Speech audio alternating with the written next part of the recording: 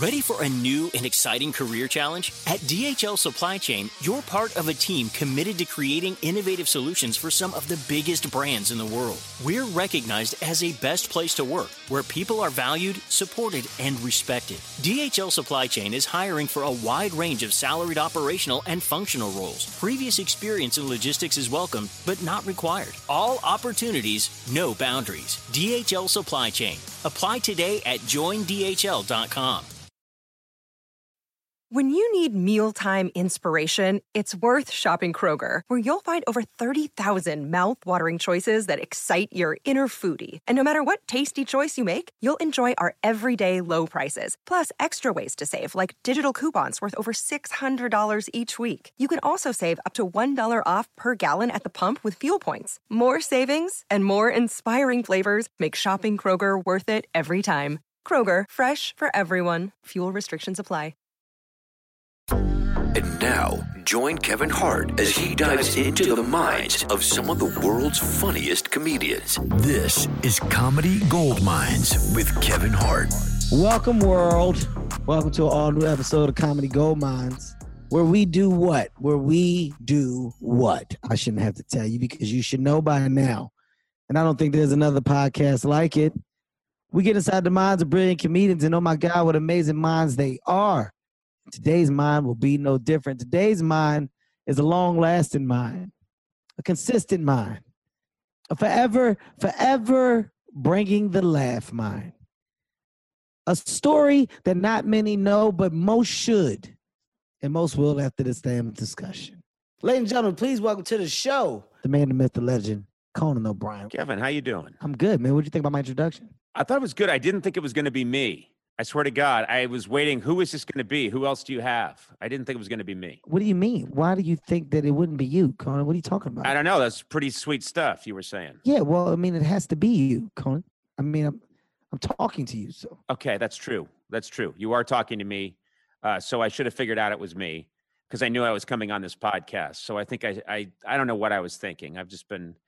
I'm pretty high right now. High on life or high on drugs? Which one did you choose? It's a glue. It's a modeling glue that if you sniff it really hard, and it's so much cheaper than drugs, and I don't think it's illegal. You can buy it at any modeling store. So you can get it. You can get it anywhere. Yeah, you can get it anywhere. You can get it anywhere. You know what I wish I had that you have? You have a painting behind you of Martin Lawrence. I do. You know what? I have a lot. I have a lot of great things. I own a lot of great things. I'm a very blessed man. I don't have a painting of Martin Lawrence. Well, Conan, I am a student of the craft of comedy. So I have Martin Lawrence. I have Dave Chappelle. I have Bernie Mac. I got Chris Rock. I got Red Fox. I believe I have Seinfeld. I have Eddie Murphy. Pryor. Who are we missing? Do you need a Conan O'Brien painting? Do you need a Conan O'Brien painting? Yeah, Conan, I'm going to be honest with you. No. No, I don't. No. You said the giants of comedy, and I've respected everyone that you listed. No, okay? No. Conan. But I didn't hear, you've got no Irish representation. Well, Conan, I don't need none. No Irish representation. None. I don't need it, Conan. I don't need you or your representation. And to be honest with you, Conan, I think your voice is much better. The voice of Conan O'Brien is much better than the actual visual. That's what I've known. Okay. You're not happy with the face. No, it's not. Your face is fine, Conan. It's the body for me. It's the body. Okay. It's the layout. There's nothing I can do about it. I have a disproportional body. My legs are very long and my torso is very, very short. Yes. And my waist as a result is quite high. So, when I go to a urinal, I unbutton my jacket up towards the top. I have, everything's not where it should be. You have a proportional body. I admire your body. I've spent time with you. We've done some comedy together. I'm always checking you out. You take good care of yourself. Conan, you bring up a very good point that I'll use as a segue. We have spent a tremendous amount of time together, man. And, look, funny is something that is easy, right? That's the easy gear for you and I. But I will say that you have blown me away from your understanding of how to get to the laugh, right? And it's not you can take so many different streets to get there. And before we go to what most may be familiar with you, by or associate you with, which of course is the Conan O'Brien show. I want to go before that. I want to start off before those times. I want to know how the road of comedy became the choice. Why and how did you get to that? Why did that become the career choice? Okay, I'm going to say, and I'm going to bet that you agree with me.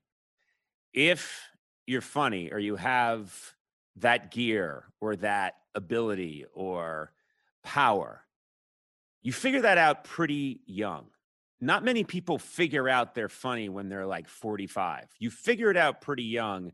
For me, it was, what have I got in my tool chest that I can use in this life?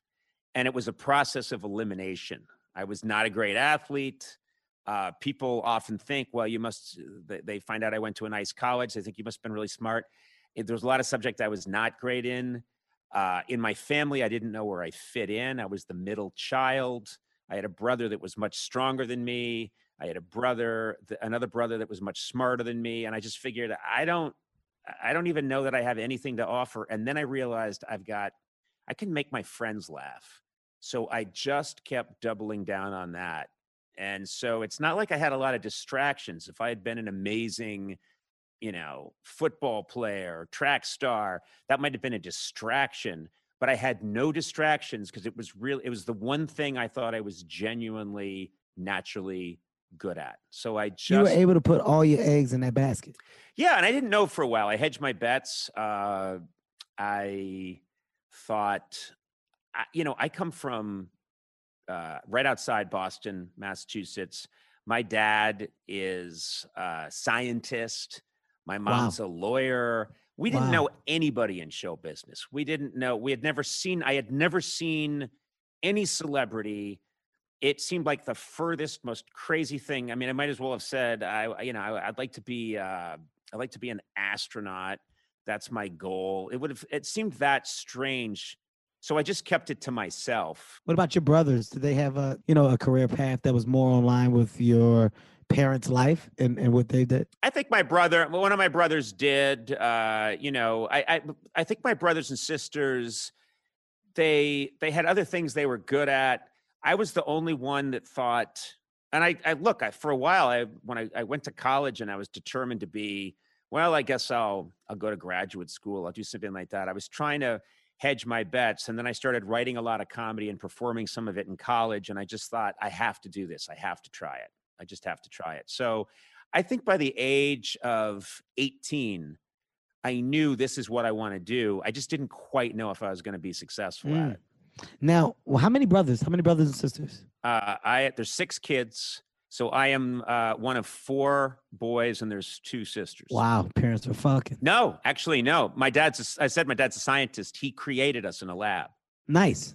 Yeah, these are very uptight Irish Catholic people. Nobody had sex. Well, that explains the legs and the hair. Yeah. Okay. So you're saying, Kevin, that I am a scientific experiment gone wrong. Is that what you're saying? I didn't say going wrong, but I think it's clear.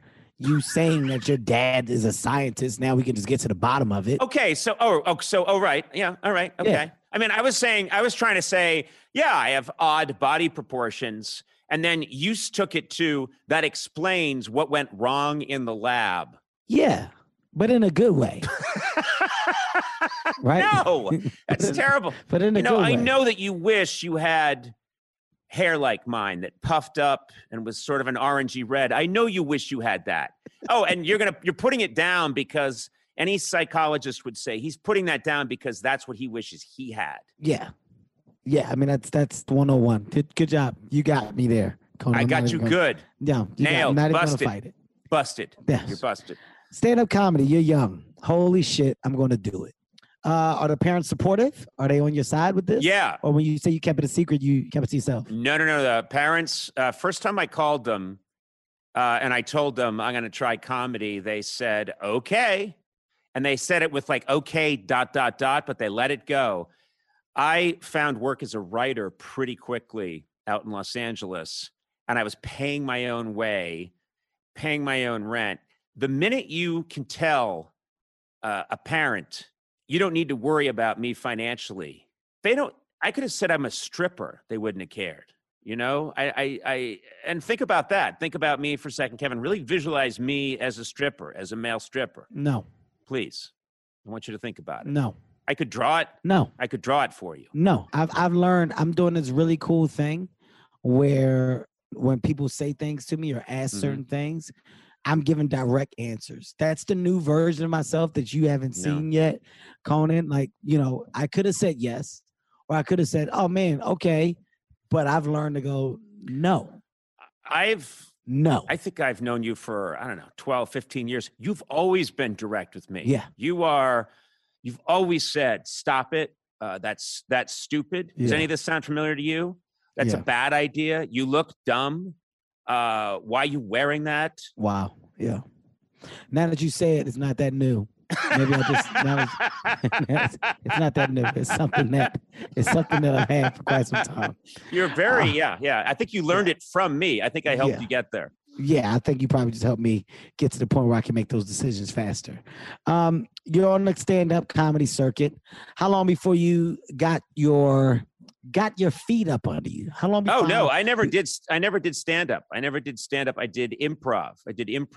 Oh, yeah, I never did stand-up. I thought you dabbled. I thought you dabbled for a second. Oh, I dabbled. I dabbled later on. I did a stand-up tour a couple of years ago, but early on, everything I did was I did some stuff. I did stuff at the Groundlings Theater in Los Angeles, and my day job was writing. I wrote for The Simpsons. I wrote for Saturday Night Live. I was a writer. That's how I really got started. Wow. Okay. And then I would go do my stuff at night. Okay. Yeah. I like it. And how long, when you were writing on SNL, what year was it? Like, how old were you when you got that job? Let's see. I was about 24, I think, when I was working at SNL. Mm-hmm. And great cast. That's Dana Carvey, Mike Myers, Adam Sandler comes on. Chris Rock. I think I wrote the first sketch Chris Rock ever did on Saturday Night Live. That's huge. And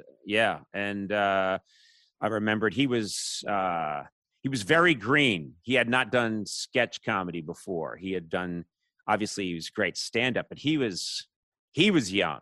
And so, man, it was a great cast, though. It was a great time to be at Saturday Night Live. That's where I learned so much.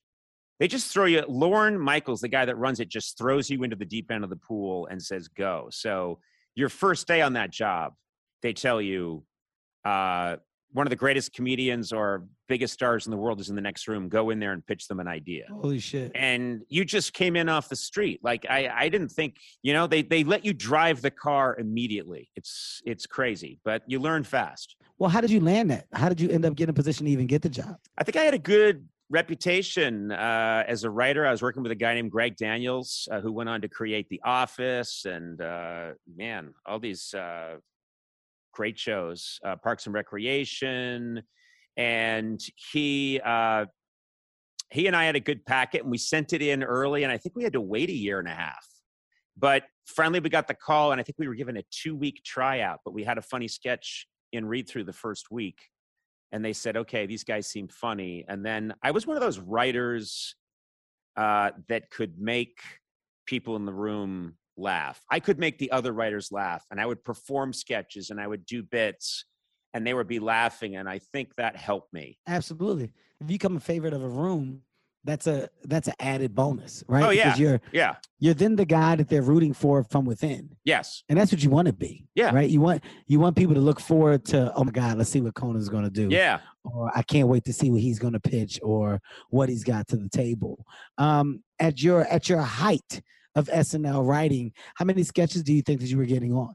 I think I was pretty consistent. I think I had something in almost every week, which was good. Wow. It was tough though. Would you say? It's fucking bragging. Well, wow. It's pretty good, man. I gotta say, if you ask Michael Jordan, how are you at basketball? He's gonna say pretty good.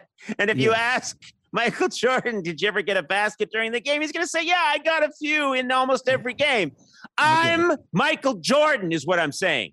I mean, Okay. I You don't, get what I'm saying? I get it, Conan. I get it. I'm just saying it's like maybe we just tone it down a little bit. Maybe get a little humble. Maybe let's be a little humble. Okay. Right? I'm Michael Jordan Okay. now. All I'm right. Michael Jordan Okay. now. Okay. Okay. Yeah. All right. He's probably slow. He's probably kind of heavy. I'm Michael Jordan now. Okay. That's what Your I was. class. Uh-huh. What was the height of your SNL class? Was that Rock, Sandler, Yeah. Spade? Who else? Rock, Sandler, Spade, Mike Myers was doing. He came on board. I remember the day he showed up. Like straight from Canada. He had been doing Second City in Canada or something. He just came down, and this kid walks in with wearing a leather jacket with, I think, a Canadian flag on the back, and introduced himself. And then, true story, he pitched me the idea for Wayne's World, and I said, I'm not kidding. I actually said, people have done like a Takeoff on cable, a cable show, and he didn't listen to me, and they read through, and it became a film franchise. Yeah. And I've talked to Mike about this. He forgives me, but I swear to God, it's a good thing not too many people shared their ideas, because I would have shot down some great stuff, Yeah. But you got an eye. You have an eye for I would have told Chris Rock, you know what? Have you thought about the law? You'd be a great lawyer. I don't really see you as a stand-up. That's not really you, Chris Rock. I see you as doing real estate law. Yeah, construction. Estate law. Yeah, exactly. And working out like, are we allowed to build on this land? Do we really have all the permits? You look like the guy that's responsible for permits, Chris. That's what I would say. That's what you are. Permits. I gave so many people. Yeah, I said, I told Sandler, I thought he'd do very well as a tailor. There you go. Yeah. Who do you think was the talent that honestly, and this is no shade to anyone, because it's such a talented and amazing environment that you were part of, but who was the talent that blew you away? Like, where you absolutely knew, oh my God, we're looking at one of the next biggest stars in the world. I mean, because it's so many. You got so many that's a part of that class. Who did you know for sure was going to pop? I have to say, because so many of them went on to huge things. And Chris is a really good example of, he was, I could tell, he wickedly smart, really funny. But I remember at the time, and I think it's true, he was doing sketch comedy, and I was kind of thinking, he's fine in sketches, and he's done some really good sketches, but he's got another gear that he doesn't get to do on this show. Mm-hmm. And then sure enough, he blows up when he really blows up when he gets away from SNL and starts doing his stand-up. And so the specials. Yeah, his specials. And that's when he becomes this comedy icon. And so I think some people think that Saturday Night Live is the answer, but it doesn't fit them precisely. Like, I think I had to go off and find my weird thing, and that's where I could flourish. I kind of think of all the people I saw go through, Sandler might have been the one where he has this, as you know, he's got this very intense energy that, and he's very silly, but he's also got a charisma, like a leading man charisma. And Absolutely. And he kind of had that at the show, which a lot of sketch performers don't have. And he just, you could tell, I mean, he can play music. He's always the kind of central figure in the room. I thought he really had something special. Chris Farley, obviously, absolutely, was someone who I saw as being like a force of nature. You and I know a lot of funny people and clever people, and then you meet these people that they would show up on a weather map. Like, they radiate a kind of energy that you can't fake. And it goes beyond being clever. Mom deserves the best, and there's no better place to shop for Mother's Day than Whole Foods Market. They're your destination for unbeatable savings, from premium gifts to show-stopping flowers and irresistible desserts. Start by saving 33% with Prime on all body care and candles. Then get a 15-stem bunch of tulips for just $9.99 each with Prime. Round out Mom's menu with festive rosé, irresistible berry chantilly cake, and more special treats. Come celebrate Mother's Day at Whole Foods Market. Start clean with Clorox, because Clorox delivers a powerful clean every time. Because messes happen. Because I need the charcoal mask. Great, because why would I put that on my face when I could drop it in my sink? This is what I get for multitasking. Ugh, why is charcoal so sticky? Hello? Hey, Janice. I am so sorry. I thought I was on mute. No, we don't need to reschedule. I'll just stay off camera. Ooh, yeah, that happens. So start clean with Clorox. Use Clorox products as directed. Did that energy, did that environment motivate you to go, well, wait a minute, I think that there's a world for me in front of the camera. I'm starting to flourish in not just writing the jokes, but when I'm pitching the jokes, like the transition to you becoming the guy in command, becoming the guy in control of a machine, it doesn't just happen. I feel like it has to be thought out, right? You're, and in knowing you are a well thought out guy. Like, it's not thrown on the wall to see what sticks. It's a plan. Yeah. So how did you start to conform and put together the idea for you to now be a presence in front and not behind? Well, I'll tell you, I have one of the most unusual show business stories of all time. It's completely unusual, and a lot of younger people don't know about it. It was a big deal way back in 1993, but I leave Saturday Night Live.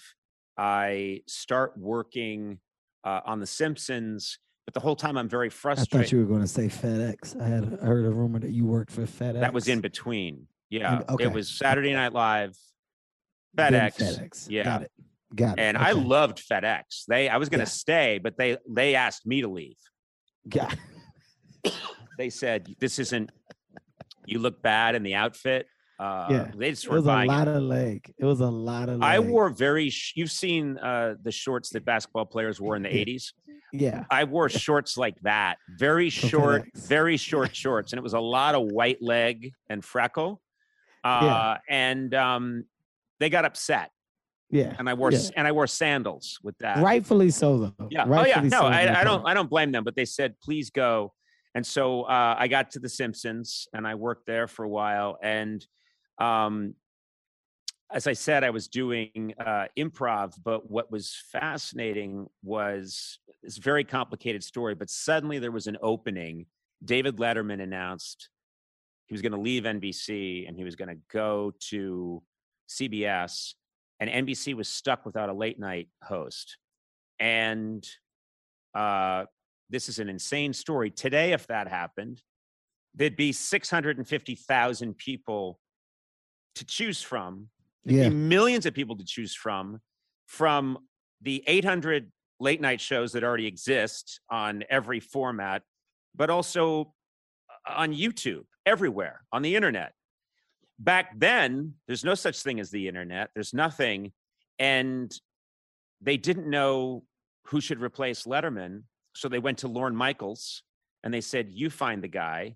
And Lorne Michaels went looking for people. And then he actually asked me, Conan, would you produce the show? And I said, wow. Yeah. And I said, I don't really want to produce the show because I'm trying to get that other side of my career going. And so I didn't want to do that. So I said, no. I go away. And then Lorne calls me back like a month later, whatever. And he says, hey, we're auditioning people. I haven't found the right person yet. Would you audition? Because he had seen me acting like a jackass all the time around the office. And so I auditioned and I had the best audition. I was funnier in that audition than I was on the show for the first 2 years. I just had a great audition and it felt right. Then NBC really still didn't want to do it because no one. When you say great audition, though, just give me a little detail into that. Like, what was the audition? I wrote a monologue. They had me go to the Tonight Show set in Burbank. Okay. After the audience was gone, they brought in another audience. I did a monologue, and then they surprised me with two guests. One of them was Jason Alexander from Seinfeld, and the other was Mimi Rogers. And I felt very at home behind the desk. I don't know why. I was dressed terribly. I had a blazer that I kept in the back of my, that's right, Ford Taurus. I drove a Ford Taurus. By the way, Kevin. I mean, I see that. I know you do. Yeah, I'm not that like when you say that, Conan, I don't want you to think that there's a moment where I'm like, oh my God, what? Like, and this is respectfully, because we're friends and I can tell you stuff. Yeah. I don't expect you to drive anything else besides that. Right? Like if it's not that, it's like I don't know, maybe a Kia. Yeah. Right? I tried to get a Kia. Yeah. Because I wanted a girlfriend, and I thought if I'm driving a Kia, yeah, that thing's a magnet. That's a magnet. You know what I mean? I'm gonna walk up to the Kia, and there's just gonna be women in the driver's seat saying, you know, let's go. But yeah, so I went, and I felt very much at home. Then NBC still didn't want to do it, and I think they wanted to hire Gary Shandling, and I think at the last minute Gary Shandling said no. And then they just said, screw it, we've run out of time.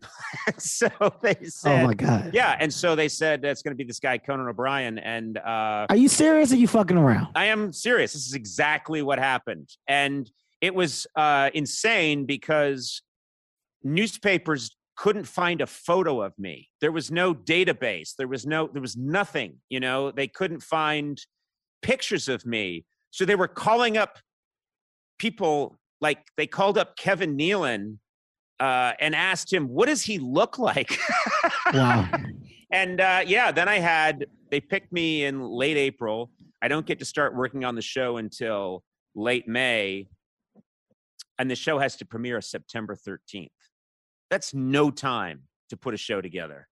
We didn't have a set. I didn't have writers. So I scrambled. Fortunately, I knew a lot of really funny people.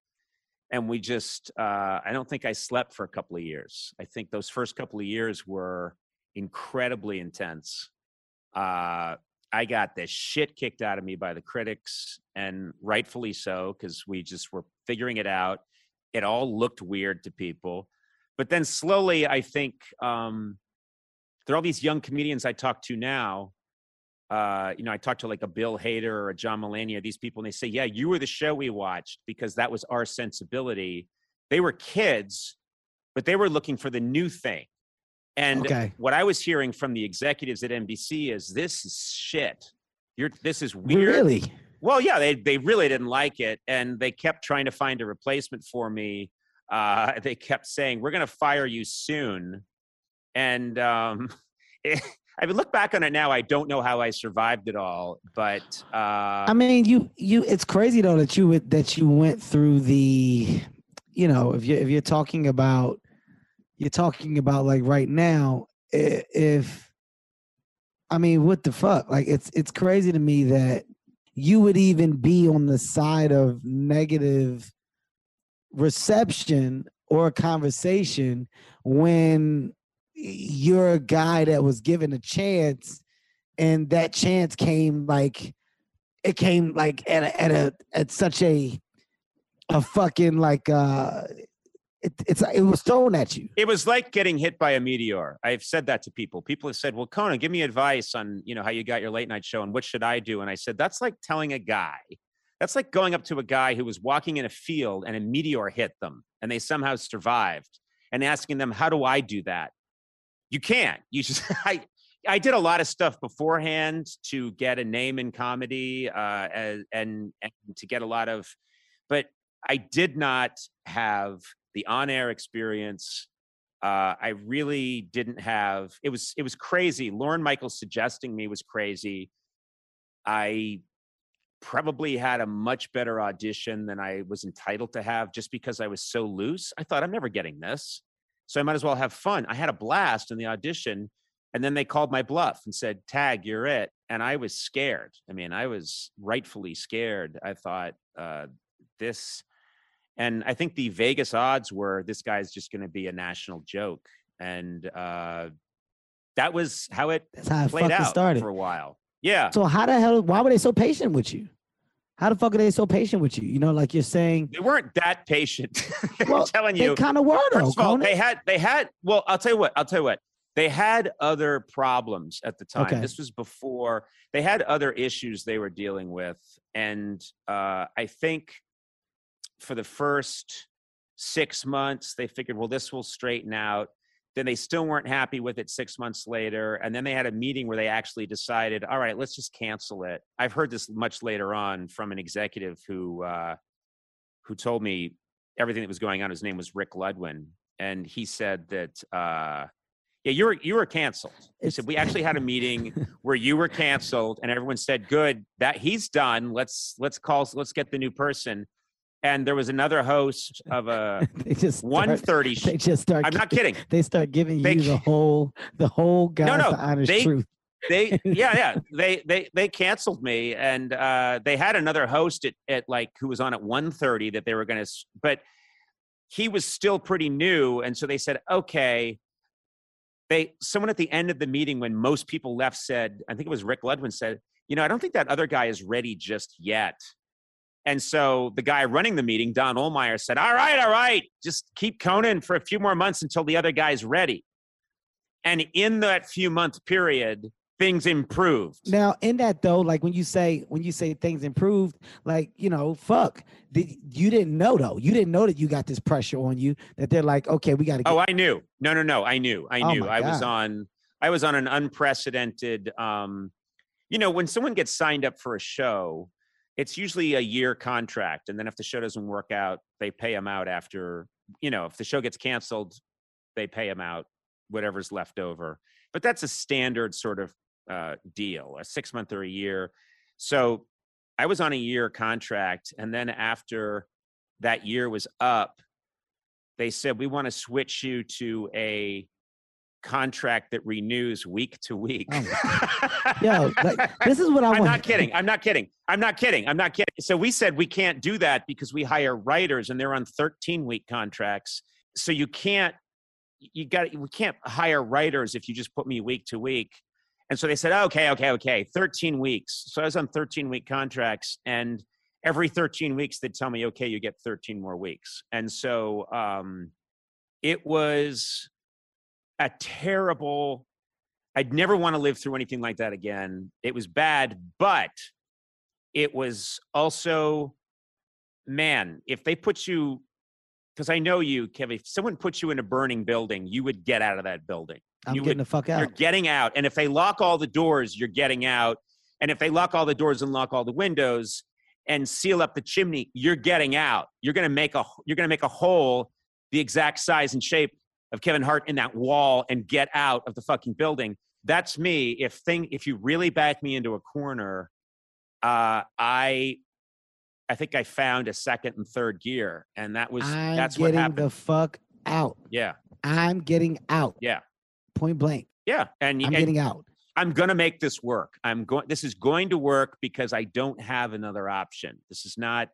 I'm not going to become, a guy that mistakenly was given a show and fucked it up. That's just not going to happen. So, well, what I love right now, I mean, listen, what people really truly don't understand is not just the road, the road that we go down, but how truly fucked up the cobblestone is on that road before success, right? Yes. And there's a lot of unfortunate blood, sweat, and tears. And we're talking about the accidental opportunity that wasn't supposed to be the opportunity. Right. I mean, last time I checked, The Simpsons, holy fuck, The Simpsons is an amazing goddamn thing. It's one of the biggest and best shows to ever touch television. You got a job on The Simpsons. Right. Okay, it's go time. Right. Now you get asked to produce some shit. Well, no, not really. It's not really what I'm trying to do. But, I'm trying to do this stuff. And then in doing that, they throw some curveballs at you and you end up auditioning the host. And off the cuff, you're great with these guests. Oh, my God.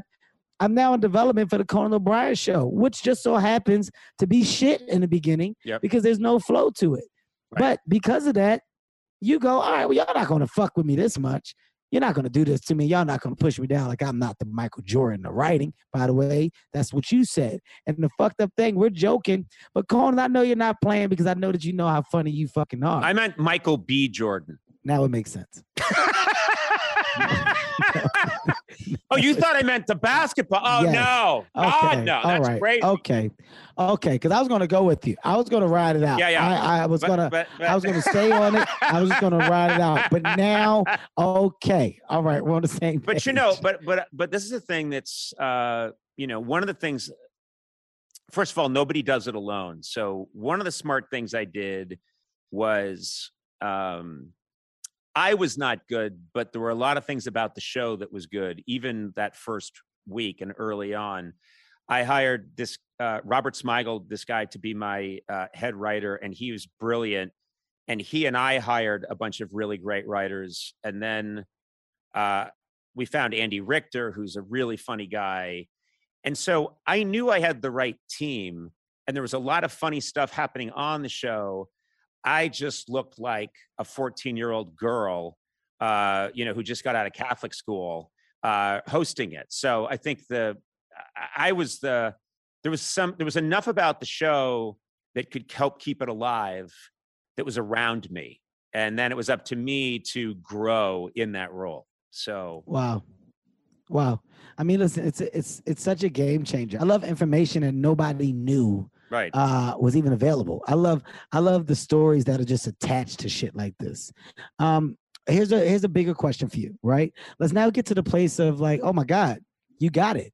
You got a groove. They have no choice but to back you, support you. Yep. You've created this lane that you're now in, right? Right. And it's a competition, but it's not a competition.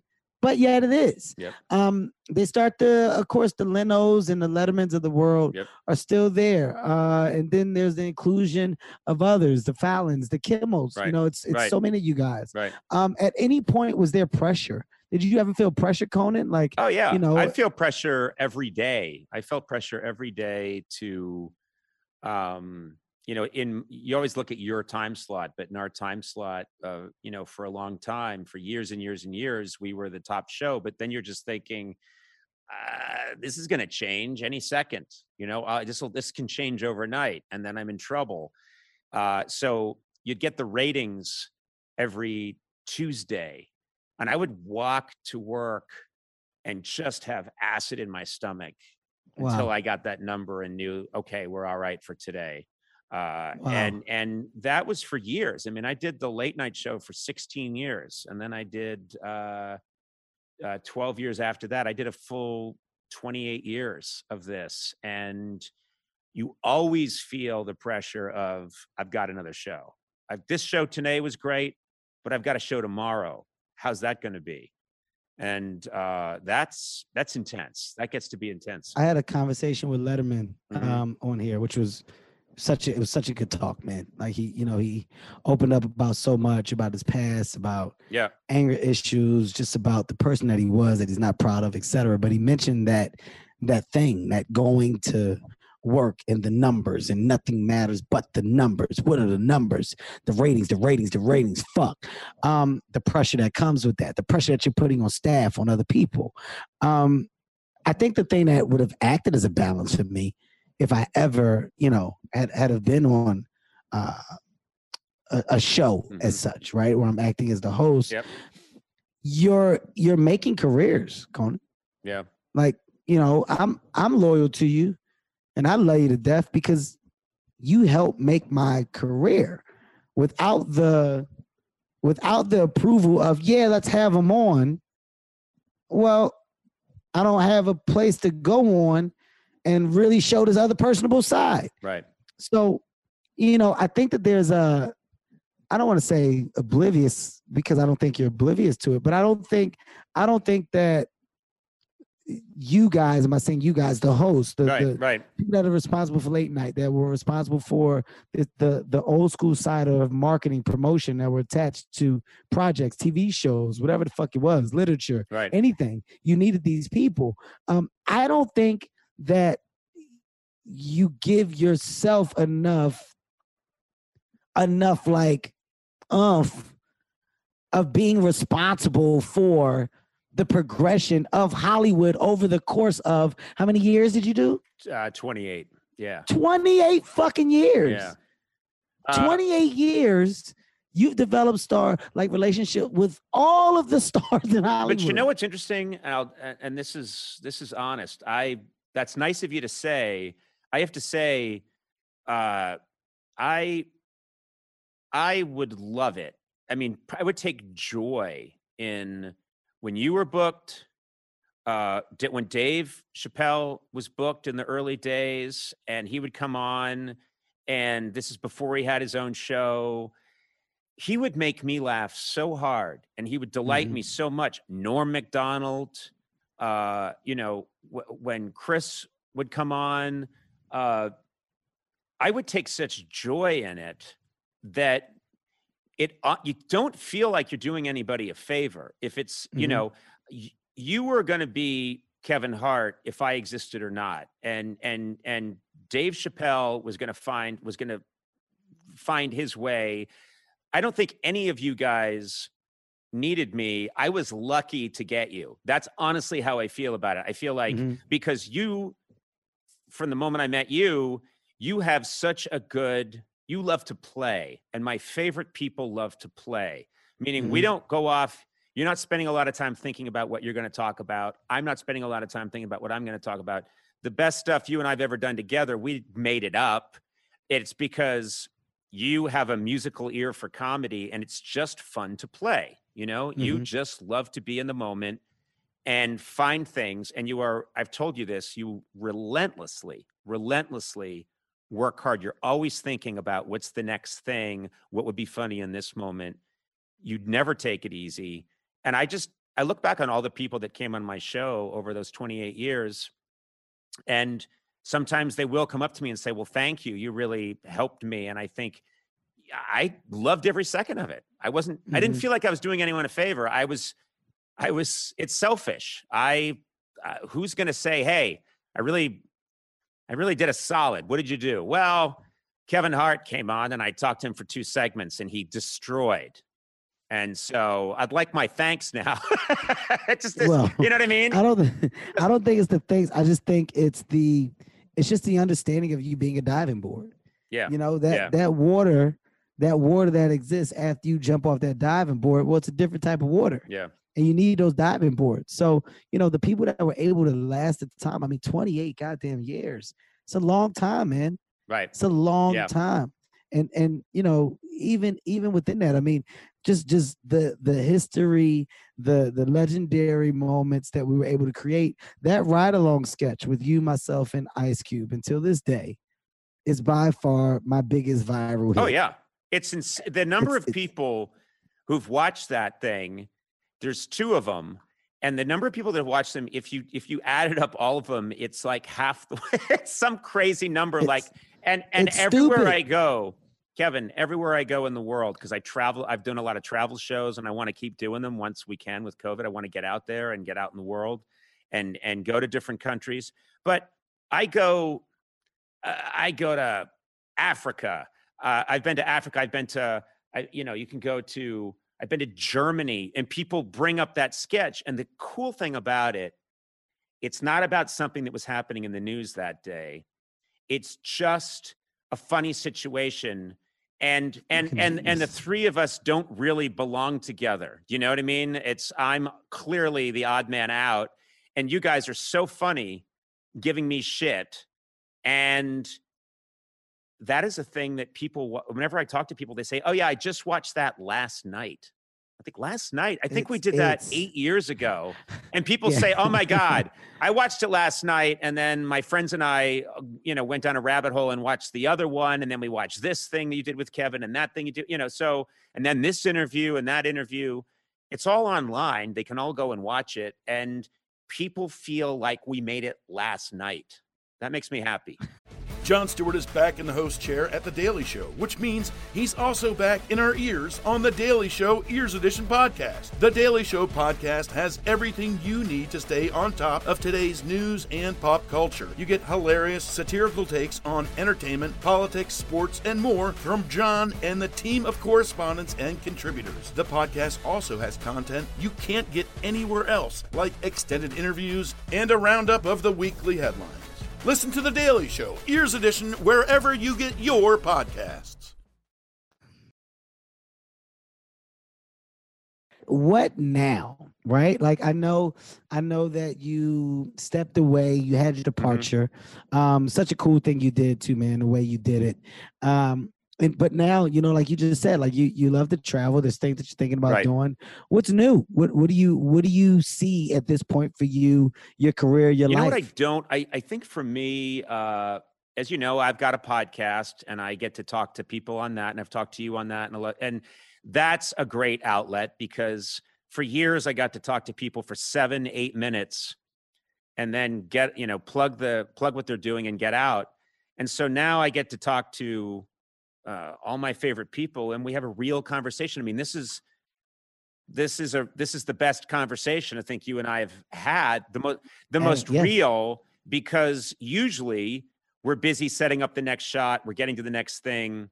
This is great. This is something where people can really hear you and I figure it out. This medium didn't, it's great that we have this. I love doing that, but I also love getting out into the world. My favorite moments are when I can shoot a remote where I go into a schoolroom in Haiti and all the little kids in Haiti don't even know who I am, but I can make them laugh, and I can go into areas where you'd think, well, what's Conan going there for? And I try to make people laugh and they make me laugh. I love that feeling of you can't solve the world's problems, but you can really connect with people in a nice way. If you get out there and you just ask people questions and you start acting like an ass, you can make someone who doesn't even speak the language chuckle. That makes me, and what I like is they laugh at me. So that kind of makes me happy. They think what's wrong with him? I think I was in Ghana and I was talking to somebody, and at one point he reached over and he just touched my skin and he said, are you okay? Like, meaning, are you ill? I said, because I'm so white and I have freckles. And I thought, I love that I've put myself in a situation where I'm the odd man out. I love those situations. And he actually thought I had a disease. And I was like, no, this is called really white skin with freckles. And he made a face like, oh, good luck with that. I'm sorry for you. So I'd like to make more stuff like that. But I think what I'm done with is the every night.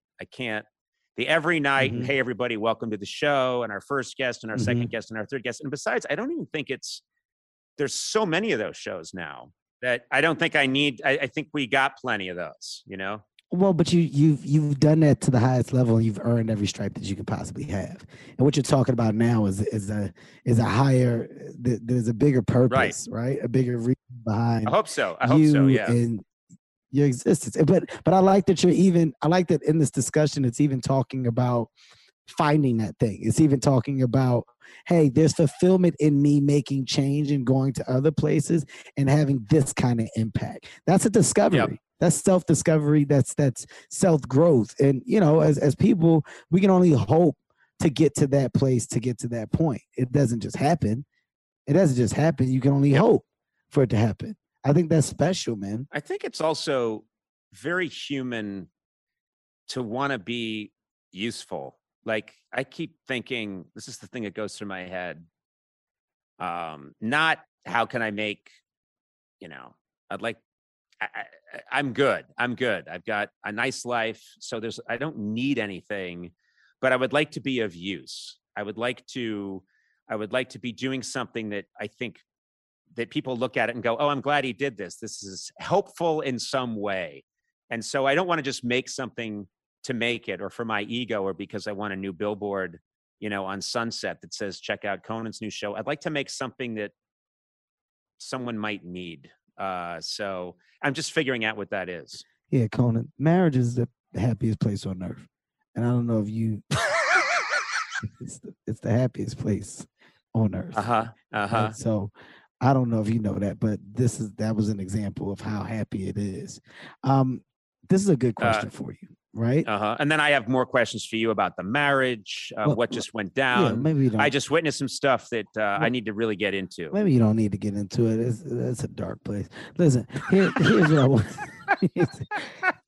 You said something that stuck out, man. You said, I can't do the everyday. Yeah. And you're married, man. Family guy, right? Yep. Did the everyday ever take a toll on household, on family? Oh yeah. Yeah. Oh yeah, definitely.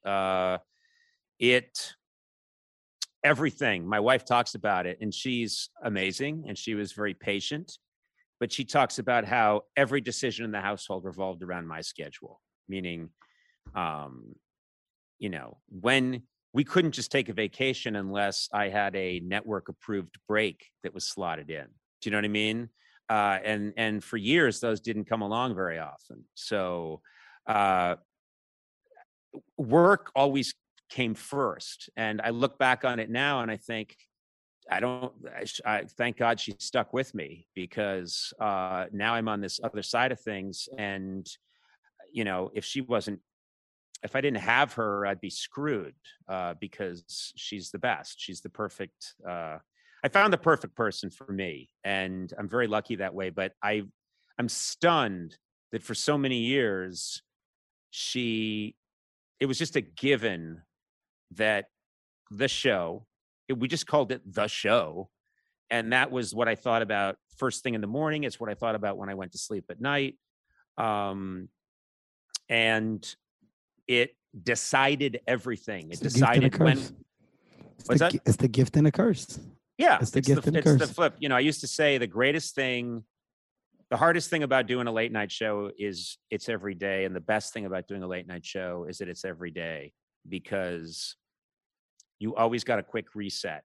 So, we'd have a rough show. I'd be depressed. Then you come on the next night and we've got some good comedy and a hot crowd, and it just, everything hits. And it's like being a gambling addict. Okay, now I want that again. Let's go back tomorrow and try and get that again. Let's get that feeling again. So you always want to get back there and get another chance at the plate. And I'm gonna tell you what's crazy. Exactly what you're saying is like, it resonates with me.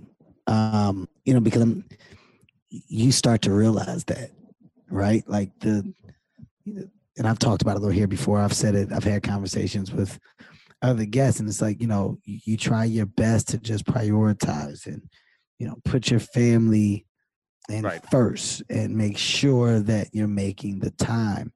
But the compromise of business to that, or work to that, is always lopsided until you get to the point where the light bulb really goes off. Yep. And talking to you now, I can see like the light bulb, it's went off. And when it goes off, it's like, okay. And it's not about how you get there. It's just about when you get there. And this thing that we're in, this machine that we're in, when you're in it, you don't realize how many miles per hour you're going. Like, this fucking engine is souped up. Yeah. It's a supercharger with a Whipple with a goddamn, they done did so much modification to this shit that when you're in it, you look up and you blink and you go 28 years. I blinked and I go, I'm 42. I'll be 43 this year. And you go, what the fuck? How many movies? How many TV? How many tours? Yep. You look up and the kids are around, and you really do start to have those, those moments, those reflective moments of, wow, this is what I lived for. This is what was the focus. And now, well, shit, I gotta rewrite that. We gotta, oh my God, I'm right there with you. I'm in the same space. Well, here's the thing. Here's the question. The question I'd ask you is, what is it you could get now in a career that you haven't already had? I mean, you're a good example of someone who has pretty much, I can't think of a medium where you haven't had a crazy impact. And then you wonder, the trick at a certain point is, how do you keep the fuel going? Yes, you want to take care of your family. You want to make sure you're present. You want to make sure you're there for the people that you love the most. But if you want to keep working and figuring out your craft, you have to figure out, what is it I want that I already haven't had? What's going to excite me because I haven't had it? You know, if someone calls you up right now and says, there's a movie, I don't know, how many movies have you done? Have you done 35 movies? Have you done 40 movies? You know? You know, I think there isn't another level of success that you're going to reach. I'm really good at finding more fun. Right? Yeah. That's good. I'm really good at finding more fun. Oh, I switched it up. I punched the fucking world in the stomach with some drama. I found some more fun. I'm gonna go back to comedy, do some stuff, but I'm gonna come back and I'm gonna hit you with another version of drama and find some more fucking fun in the discovery of what else I can put on display in the world of presentation for my craft, right? Stand-up comedy. I just developed a new set. I'm finding more fun. I think I'm addicted to that. I'm addicted to that. And no matter how much I talk about it, and I realize, and me and my wife have these conversations, babe, we put a age on the tap out. Like I committed to my wife like an age. I've said it a couple times, but I try not to keep saying it because I don't want to keep committed to it, because then I'm gonna be a fucking hypocrite if I go over it and I'm gonna have some shit with my wife that's gonna be good. But I'm already thinking like, okay, here is where it's gonna stop. Because I don't see myself ever, I can't get up in the morning and just be cool with going downstairs and I had some juice, and then I went outside and cut the grass, and I came back in and, you know, I sat down again on the couch. And that period where your kids are gone and you're just there, and then your kids get back, you eat dinner and stuff like that, and they're there. I gotta work on being okay with that. Well, I don't know that you ever can. I don't think you can take it down. You can lower. It's not turning it off. It's just lowering some of the knobs and adjusting them. I don't think your wife would be happy if you were around mowing the lawn and then drinking juice indoors. She's not going to like that. That's a lot of juice. Juice is high in sugar. You're going to get very fat very quickly. The grass, and you know what, you've got that fake grass. You don't have to cut it. You've got that plastic shit grass. You know what you've got. It was put in. That's not real. So but you just got to adjust the knobs. That's what I'm trying to figure out is, I like to work. I need to work, and it needs to be part of my life. And I don't want there to be a time in my life when I'm not working. The question is, what is the nature of that work? But I don't know. I'd be very shocked if you hit an age when you decide, well, I'm done. You're not going to see me anymore, and I'm going to be inside drinking juice. I don't think I see that ahead for you. And I also don't think it's necessary. I don't think it's what people want. People, you know, you can surprise yourself. You could do, you know, you could slow down, but then you could make a movie or come up with an idea when you're 65 and it blows everybody away. And it gives you a lot of satisfaction, and it gives everybody a lot of joy. So why, you know, there's no stopping. There's no stopping. There may or may not be. I love the fact that we can say TBD. In that round, but it wasn't on purpose, but it made perfect sense. Conan, you know, you said it. We haven't talked like this, but this is why you're my guy. I can ping pong with you anywhere, right? Like if we want to go serious and really discuss life, craft, if we want to talk and be funny and riff and improv, it doesn't matter. It doesn't matter, man. And these are relationships that I just don't take for granted. You're nice. Somebody that I truly do value.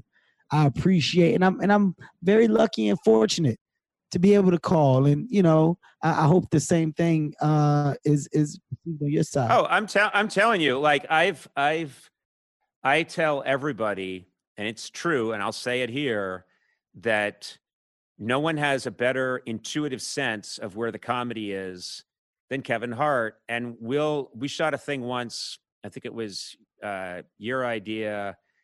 It ended up with us sumo wrestling, but we shot a thing where we just went into a diner, and you started ordering really healthy. So I just started ordering the shittiest stuff on the menu, because what we do whenever we're together is, if you go low, I go high. If I go low, you go high. And so then you are so funny at being disappointed in me. And what are you doing? What are you doing? Why are you doing that? Don't do that. That's stupid.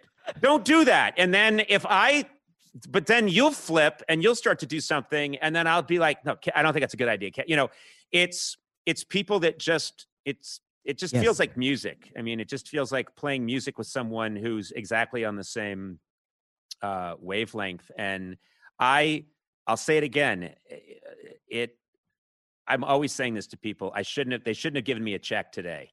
Like, if I have a day with you, I just say to everybody, that was not work. I should not get a check. That was just too much fun, And I think that's the trick of this life that we managed to find, is we can laugh our asses off and have a blast with people we really love and respect.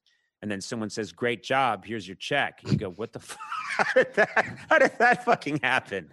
How did that happen? That's crazy. It's a blessing. Absolutely, it's a great blessing. Man. I appreciate you more than you know. Ladies and gentlemen, you know what it is. It's Comedy Gold Minds. And we get inside the minds of amazing comedians. And oh boy, what a fucking amazing mind this one was. Conan, I love you to death, man. Always here for you whenever you need me. I can't wait to see what you're putting together. You're in the kitchen cooking.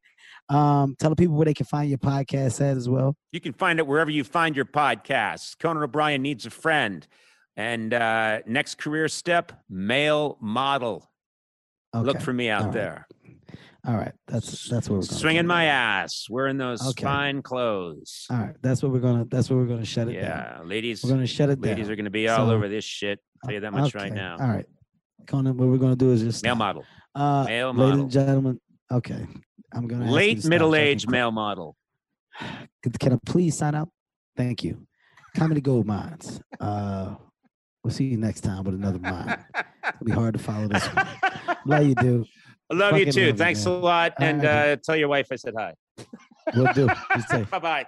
Comedy Gold Minds is a Sirius XM and LOL audio production. Executive produced by Kevin Hart, Ty Randolph, and Eric Weil. With Tastemakers Media, Emil Garner, and Ian McDonald.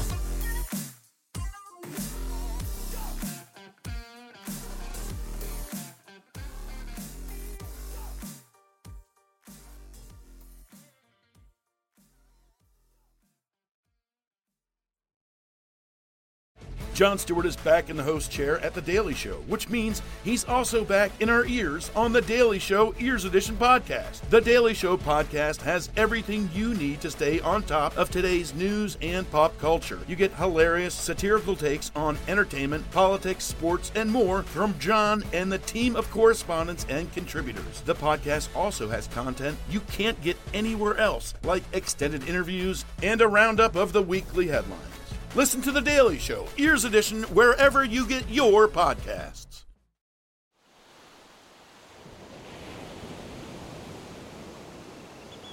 Did you guys hear about that couple that went on vacation and one spouse murdered the other? In fact, the entire vacation was planned just so that they could make the murder look like an accident. Ah, so like a slaycation. Oh boy, sounds like a fun new true crime podcast to me. On every episode of Slaycation, we'll examine true cases of people who were killed while on vacation. Was it murder? Or just a horrible accident? That's up to you and the law to decide. But either way, if you leave for your vacation in the plane and come home under the plane, you've definitely gone on a slaycation. Join us every week for a fascinating new episode. 911, what's your emergency? But make sure to pack your body bags, Because getting away can be murder. This is Slaycation.